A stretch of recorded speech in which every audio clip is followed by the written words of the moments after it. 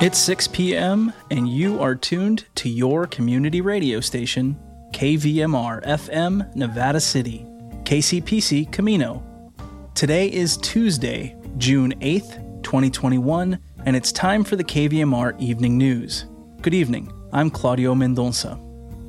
A recent investigation into violent text messages among police officers in Eureka, California has resulted in a top supervisor being placed on leave, and more text messages have surfaced.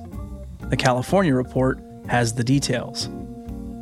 After a look at local headlines and weather, Paul Emery talks with hydrogeologist Steve Baker about Operation Unite and about the Get Out plan. We close tonight with a commentary by Mark Cunaberti. And it's the KVMR Evening News here for you.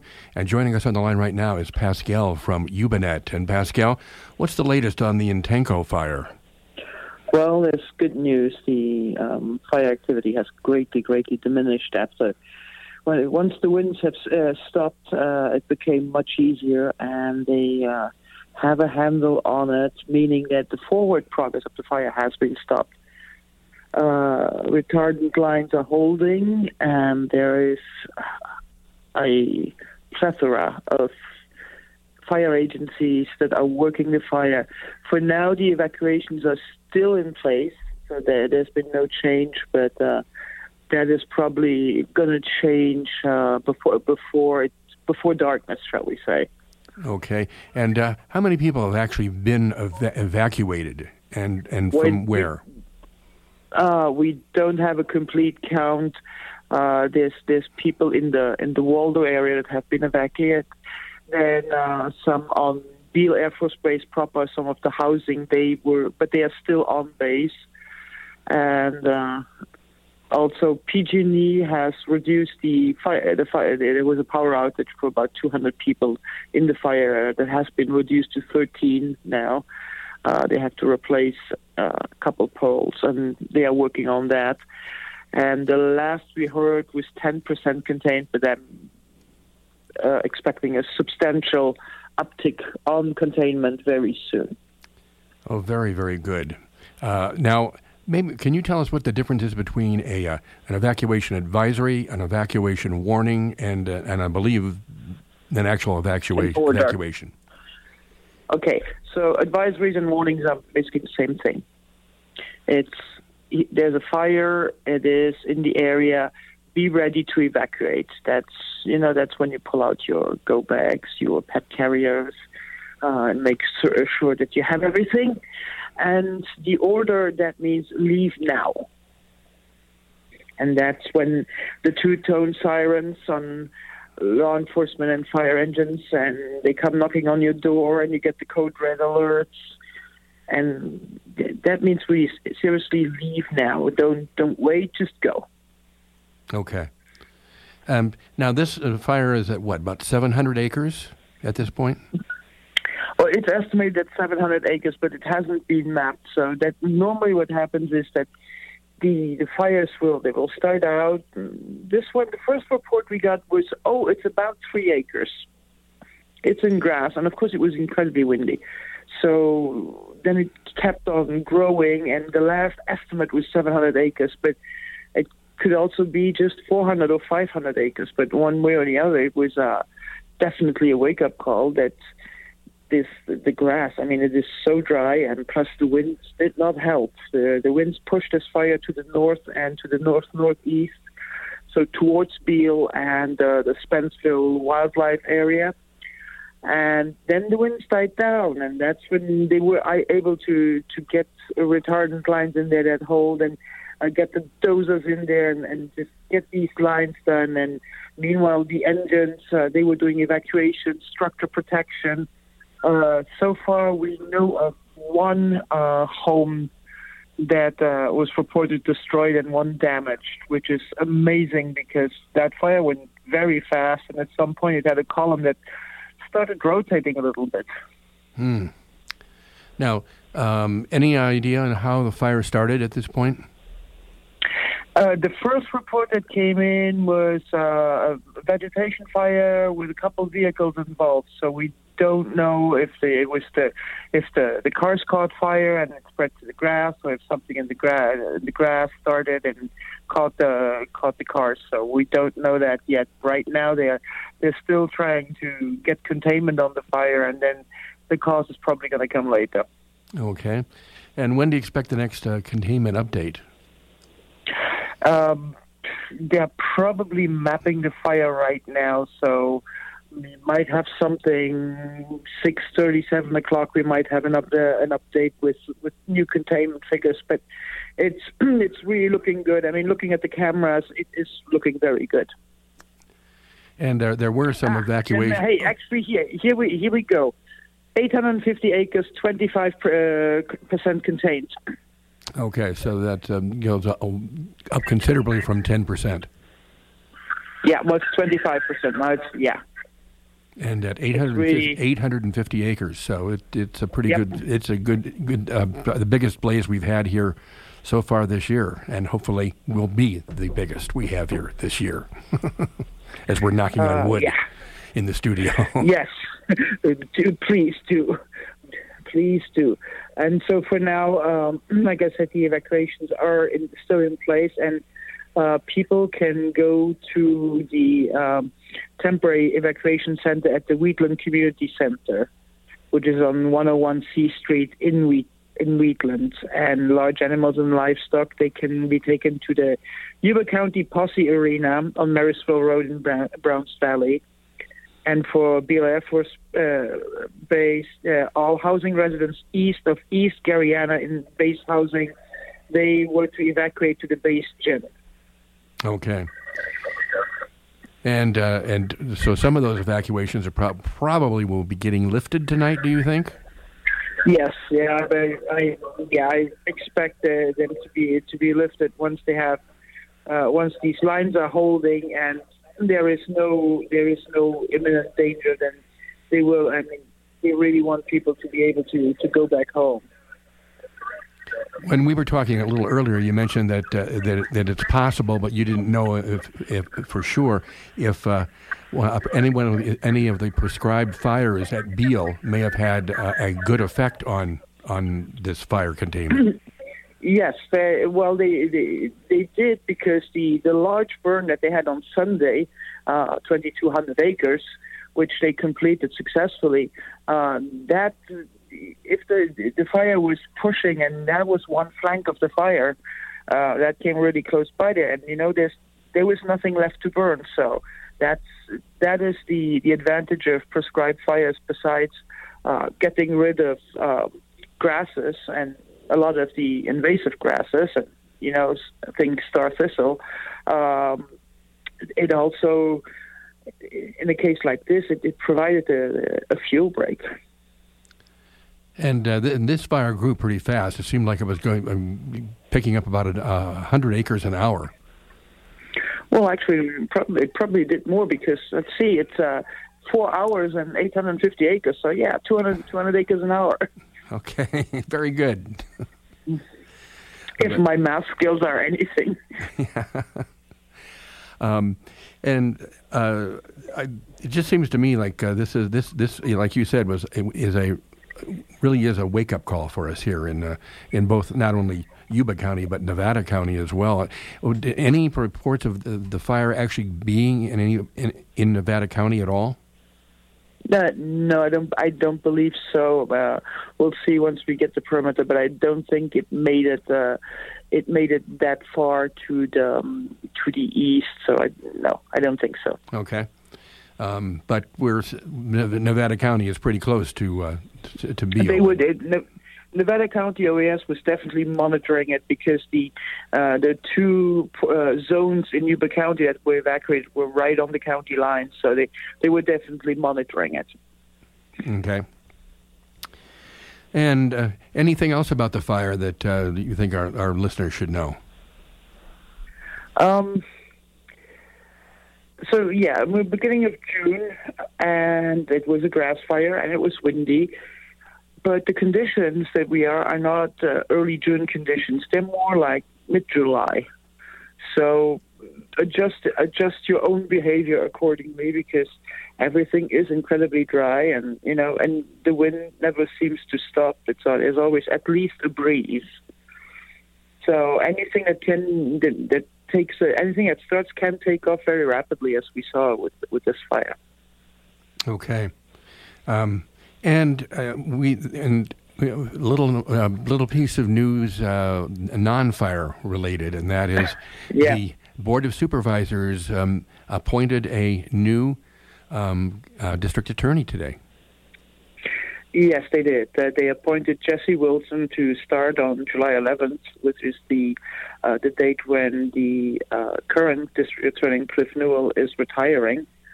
And Jesse Wilson, who used to be in Nevada County, went to El Dorado County, will fill out the remainder of Cliff Newell's term, which is all of 21 and 22. Okay. And and in fact, there will be an election for it next June, correct? Yes, next June there will be an election, and then on January 1st, 2023, the new attorney, district attorney, will take office.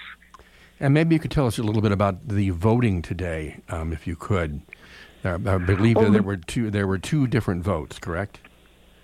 Well, yeah. So since it's an elective position, the Board of Supervisors could not just go into closed session and then discuss and then appoint somebody. The final interviews, the final three candidates, had to be done in open session, and so did the voting. And so they had a lot of questions for the three candidates, and some members of the public were there too and asked some questions to the supervisors, and some of those questions were then recycled by the supervisors. And finally, they had 2 rounds of voting. So they had each supervisor had 2 ballots, and the first round it was 2 votes for one, 2 votes for another, 1 vote for one. And then the second round, it was 3 votes for Jesse Wilson, who is now appointed. He will have to establish residency back in Nevada County, because right now he's in El Dorado County. He will have to do that, and he has to be a registered voter and live in Nevada County. Okay. And so he has basically a month to find a place and register to vote, so that shouldn't pose a problem. Do you know which supervisors in the final vote voted for Wilson and the 2 that I believe voted for? I think I do. However, I had that on one screen, and I had the fire on 2 other screens. So I would really like to go back to the video and just make sure that I get it right. So, but it was a 3-2 vote. However, all the supervisors were very complimentary of Jesse Wilson once the vote was taken. So I don't think that there's any. I don't think there was any acrimony on anywhere. Okay. All right. Well, thank you very much, Pascal. If there's anything else you want to let us know about, go ahead right now. I think that's it. 850 acres, 25% contained. Great work by firefighters, by a lot of firefighters, and law enforcement and other first responders. Because I can tell you, in the first hour, those resource orders that came into the dispatch, that was fast and furious, and be that for engines, for water tenders, for crews, dozers, additional air tankers, helicopters. At some point there were 6 air tankers and 4 helicopters working that fire, including one large air tanker, the Tanker 102 from McClellan. So everybody was very, very busy. All right. Well, thanks very much for joining us here this evening, Pascal. All righty. You know where to find me. I do. and I'm sure we will be in touch. All righty. All right. Bye-bye. Coming up next here on KVMR's Evening News is tonight's California Report. This is the California Report. I'm Lily Jamali. Another Republican lawmaker is considering a run to replace Governor Gavin Newsom in the recall election. Assemblyman Kevin Kiley of Rockland says in a blog post that he's not ready to make a formal step into the race, but he has been meeting with the leader of the effort to oust Newsom from office, who's formed a group that'll advise Kiley on whether he should run. Kiley has been one of the most outspoken critics of the Newsom administration's handling of the COVID-19 pandemic, including questioning the governor's emergency powers and executive orders that he's issued. Well, earlier this year, the Sacramento Bee reported an investigation into violent text messages among police officers in Eureka on the North Coast. So far, a top supervisor has been placed on leave. Other cops have left, and there are more text messages. Sac Bee reporter Jason Pohl picks up the story from there. These newly unearthed text messages really are in the same vein as what we reported previously, with the added caveat that some of them they go even further. For example, there's an exchange where the sergeant and another officer are discussing homeless people, and they often describe them as troglodytes or trogs, basically cave dwellers. And in one instance, I can read it here. It says it's an officer, and he's texting his sergeant and says, "You think if we asked nicely, we could get a helicopter crew to do a really low pass over Old Town and decapitate a bunch of trogs?" Wow. It's really vile sorts of dehumanizing text messages like that kind of come up throughout this series of records that we've obtained. So from what you can tell, what's on the table in terms of potential penalties for this kind of language and just sort of, the general approach being taken by some of these officers towards members of their community? That's the big question, I think, right? I mean, whenever you're talking about disciplining officers, there's any number of things that in theory could happen. But as we often see, there's a lot of protections afforded to police officers in California and elsewhere, but especially in California. And so that discipline process is kind of an open question at this point. We know that Chief Steve Watson up in Eureka has a decent amount of discretion about how he wants to mete out any sort of discipline should it get to that point, depending on what the findings of this investigation from this third-party reviewer find. But it should be said that I think the bigger question that a lot of people are really raising concerns about is how do you repair a reputation for a department inside a community that has long struggled with issues of homelessness when these are the types of things that officers are talking about openly with their supervisor on the streets. One of the things that's also really striking is the way that the union has responded. The day that we published this story, a few hours after it went online, the police union up in Eureka released a statement calling the messages abhorrent and saying that they were essentially distancing themselves from any sort of conduct like that was not representative of the Eureka Police Department. Now, new documents that we've obtained through a series of records requests show that behind the scenes, the head of the union, Terry Lyles, had actually messaged the sergeant in question in this story, Sergeant Rodrigo Reyna Sanchez, and his partner, who's also an employee at the police department, and apologized to them and said, I know the timing on this sucks. I'm so sorry that you're having to go through this. And so it's sort of saying one thing publicly and another thing behind the scenes. Jason Pohl is an investigative reporter at the Sac Bee. Keep us posted on what comes out of this. Thanks, Jason. Thanks so much. Support for the California Report comes from California Healthcare Foundation, ensuring the voices of Californians are heard in California's decisions about healthcare. On the web at chcf.org/voices. Paint Care, now with 800 drop-off sites in California where households and businesses can recycle their leftover paint. More at paintcare.org.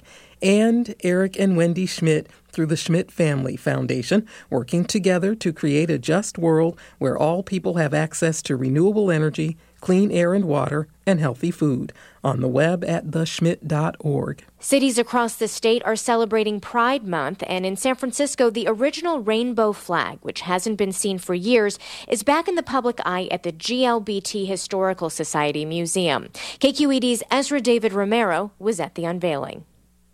Gilbert Baker and a crew of more than 30 people created the first rainbow flag in 1978. During the year that Harvey Milk was supervisor, and Harvey went to Gilbert and he said, "We need a new symbol." Terry Beswick is the executive director of the museum. There were probably some drugs involved when Gilbert was on a dance floor. He had an epiphany about a rainbow. After flying in the 1978 San Francisco Gay Freedom Day celebrations, the flag was misplaced after it got water damaged. It was recovered in 2019 and now sits under glass at the museum. San Francisco Mayor London Breed spoke at the unveiling. It's not just about LGBTQ history. This is American history. And it's important to recognize it in a way that elevates the conversation. Elevating LGBTQ voices is why the rainbow flag was created, said Gilbert Baker's friend Charles Beal. Baker passed away in 2017. I wish he was here. He would be looking a little more fabulous than me, probably wearing a dress and heels. The rainbow flag isn't just colorful lines on a sheet.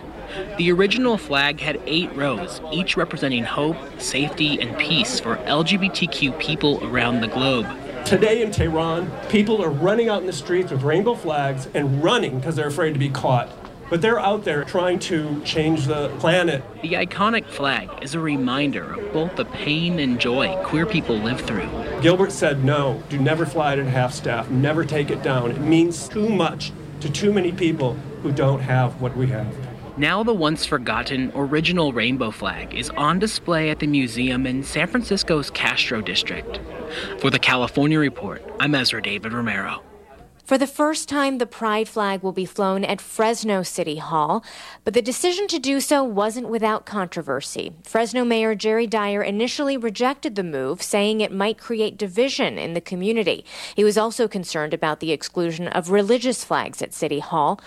But after speaking with members of the LGBTQ community, Mayor Dyer decided to switch course, saying he was moved after hearing their stories of feeling marginalized.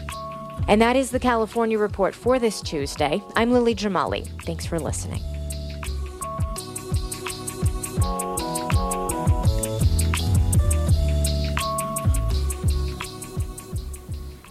And looking at regional weather, for Grass Valley and Nevada City tonight, mostly clear with a low around 43 degrees. Tomorrow should be sunny with a high near 65. For Truckee and Lake Tahoe tonight, also mostly clear with a low around 31. Tomorrow, mostly sunny with a high near 55. And for our friends in Sacramento and Woodland, tonight will be mostly clear as well with a low around 49. Tomorrow should be sunny with a high near 74.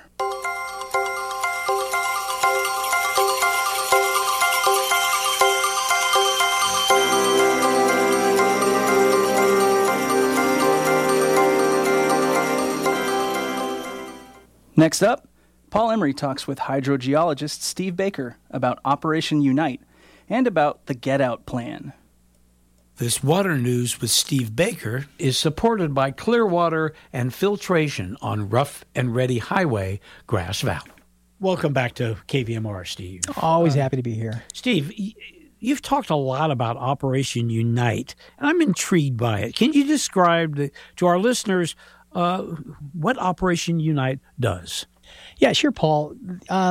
When there are risks to any water-related concerns in our community, so it could be a risk up here with groundwater quality issues, arsenic, or maybe some of the fecal coliform issues, and there are other issues, or maybe quantity issues. Hey, we're in a drought. Wells are starting to go dry, things like that. Conveyance issues like the Delta, or even climate change-related problems, wildfires, things like that. Well, sometimes Operation Unite can be asked to help build the relationships between the public and then the water stakeholders, bring them together and help solve that problem with the citizens' involvement in it. We all want the good life to continue. So Operation Unite really is a hands-on, it's results-oriented, it's a capacity-building initiative. That is what it is. And its big focus is on community values and finding that one goal, which most of the time on big problems, there is no one goal that everyone is in agreement with. We're usually fighting each other because we have separate goals. So part of Operation Unite's mission is to find what that one goal is and find the community attributes, the values, and talk through those values in solving that problem.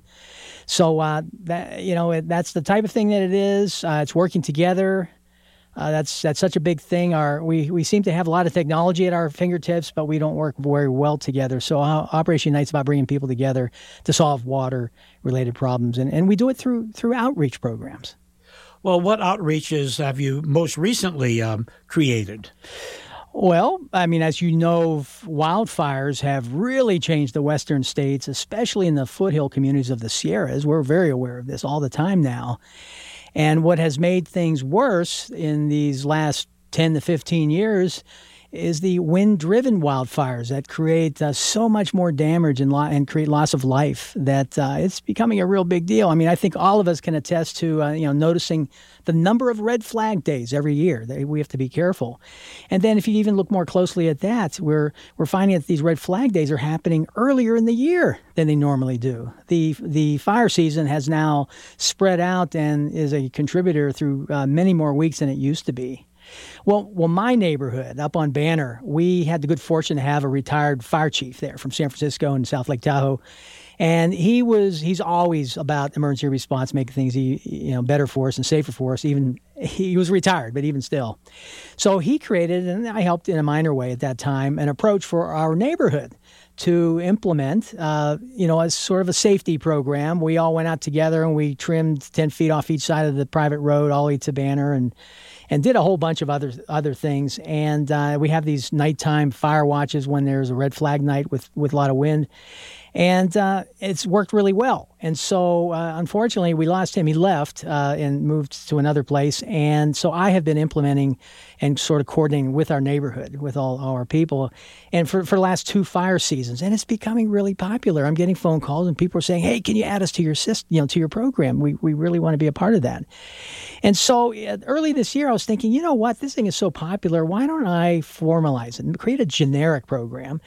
And make it available to everybody. If it's helping us, I know it's going to help other people too. So this year, that is what I did. And the program named it. It's called the GO Plan, the Get Out Plan, all right? I wrote this thing. It's focused on one thing, just one thing, and that is to get you out and safe in the event of a wind-driven wildfire. That's all I care about. I'm not focusing on what you do to make your house more fire-resistant, nothing like that. It's about you getting out. And so this document can be downloaded off the internet. It's in 2 different parts. One chapter is if you're an individual, you don't have any desire to be the leader for your neighborhood, you just want to make sure your family's okay, just read that section. It's the individual section. Or if you do want to make this a neighborhood thing, which I encourage, we're much stronger that way, then there is chapter 3, which is on neighborhoods. You pick. It's up to you.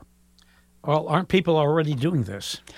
Well, they're definitely thinking about it, but thinking and doing are very different things, right? So I imagine in some ways people are, in many ways people aren't doing it at all. It's they're aware of the fire risk, but nothing's being done.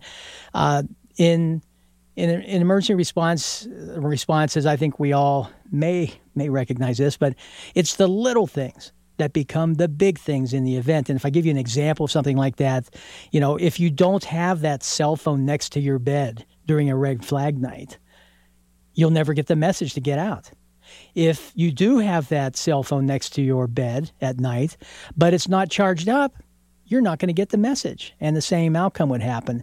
If you have it charged up, it's next to your bed, but the volume's down to 0, you're not going to get the message again. It's the little things that mean the big things. And we, imagine what that would be like. There's a critical call coming in, 40-mile-per-hour winds that night, fire lifted off, fire started. It's going to be on top of you within a half an hour or less. You need to get out now, and you never get that message. You're still sleeping at home. We don't want that to happen. Again, I wrote this for one purpose, to save lives. And it's easy to implement. It's really stressing 3 things. It's talking about 3 things. Very simple. It's how do you prepare for this evacuation? How do you create good communication?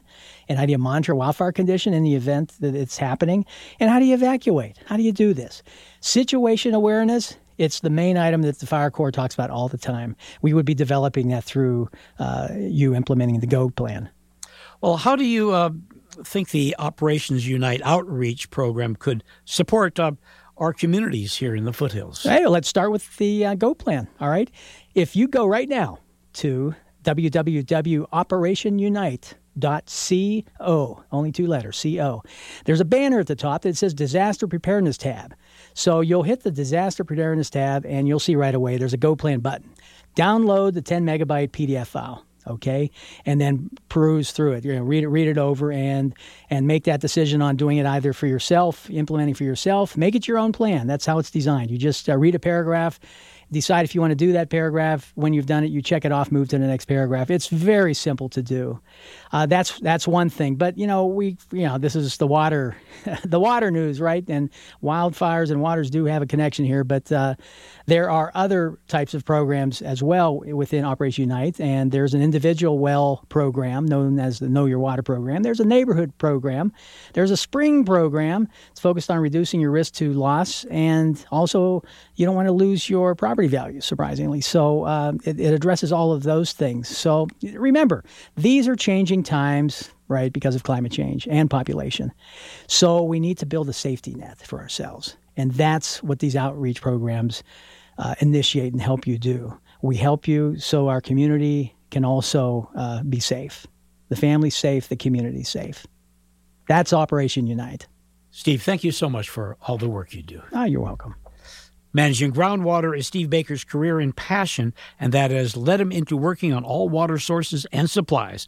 This has been another conversation with KVMR's water guy, Steve Baker. We close tonight with a commentary by Mark Cunaberti.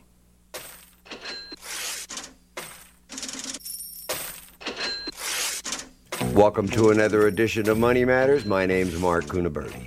The economic effect from COVID-19 has been devastating. In my opinion, the response from the government has been equally distortional. I've always been against the shutdowns. Never should have happened. The virus has paid no attention to them, and the countries that have had severe restrictions fared no better in the long run than those who did not shut down. Opinions and studies vary on this fact, however. Yet here we have Japan, who were the mask kings, and they've had 2 vicious resurgences in cases, albeit the world does seem to be quieting down at least a bit. With everything opening up, however, it will be interesting to see if another spike is in the cards or if the winter flu season causes more COVID cases. With the vaccine comes some sort of peace of mind, I suppose, but once again, Americans find themselves at polar opposites on that as well. A good portion of the country says they won't get a shot. Others debate which shot to get. Still another debate rages around a vax passport, which are possible travel or attendance restrictions based on whether one can show a vaccination card or not. Your papers, please? The vaccination card I have seen looks like something cooked up on a Word document with hand-scribbled notes, numbers, and a name. Deemed so important, the card itself looks like a typical government rush job. Honestly, my graphic artist in 2 hours on a good computer could put out something better. There's no mag strip or anything resembling official on it, except a CDC logo. One could copy the thing and replace the information and produce 100 of them inside of an hour. Considering California is making everyone get a new and improved driver's license, which replaces the almost previous bulletproof one, the new one is even more tamper-proof and almost impossible to duplicate, I am told. Not so the vaccination card. Many institutions and workplaces are offering perks and even requirements for showing a vaccination card. Some companies are having you upload a copy, as are some other entities. The newsroom here made a bet we could upload a fake one to almost any entity and it would be accepted. We discussed just that with our team and possibly uploading one to a site and maybe to a private company with some bogus information on it to see if they pass muster. We would notify the entity it was bogus once we get it back, if we indeed attempt this. The web says it's a felony duplicating a government ID, but there's some money and a morbid curiosity here riding on the outcome, so we're thinking about it. I'll let you know what the outcome is if we decide to proceed. We obviously have to be careful here. We don't want to break any laws. Supposedly a lot number along with corresponding recipient ID is logged somewhere. Lot numbers are available on the web, although I can't see how all these hand-scribbled cards from thousands of little pharmacies and vaccination locations could possibly be centrally recorded somewhere, seeing as there is a lottery in states around the country for getting a vaccine, and the California system supposedly automatically enters you if you've had a shot. I would say there must be some sort of database somewhere. How accurate it is remains to be seen. Speaking of incentives, some are asking if the vaccine is so great, how come we have to pay people to take it? Sounds like a script out of some futuristic Big Brother movie. Are they injecting Martian DNA into our bodies? How about tiny tracking nanobots. And finally, economics aside, the vaccine does seem to test the very definition of freedom and liberty. Liberty was once brilliantly defined as one has the right to do as they please, as long as it doesn't infringe upon the rights of another. Vaxxers say your refusal to vaccinate violates the right to be in a healthy and disease-free society, while anti-vaxxers state it is their right not to be forced to inject something into their bodies. I would add something as new and as untested as a COVID vaccine. Remember, on average, most vaccines take years to be approved. Not so with these vaccines. You also must sign an acknowledgement of taking an unapproved vaccine, of which these are, and a waiver of liability before you get any of the injections. In conclusion, because I have some high-risk family members, and out of respect for my many clients, both my wife and I have been vaccinated.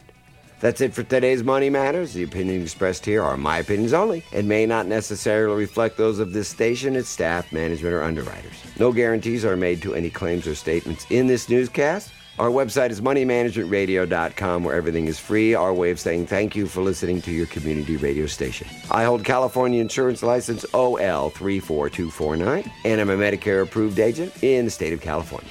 My name is Mark Cunaberti. Thanks for listening.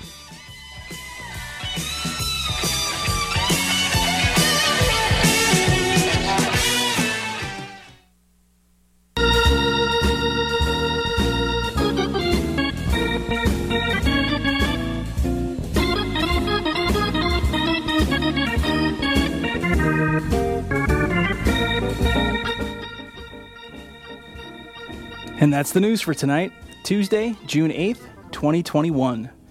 We get support from Green Acres Nursery and Supply at Isley's, a full-service nursery in Auburn since 1932.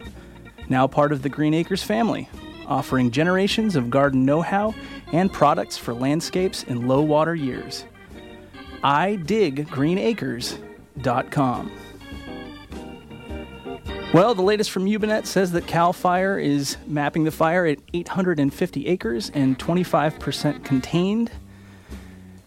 Good progress is being made, and so we won't be giving you any more updates until tomorrow morning unless conditions warrant. Stay tuned right here to your community radio station, KVMR FM. My name is Claudio Mendonça. Thanks very much for listening. Have a good evening. And now we join Food Sleuth, already in progress.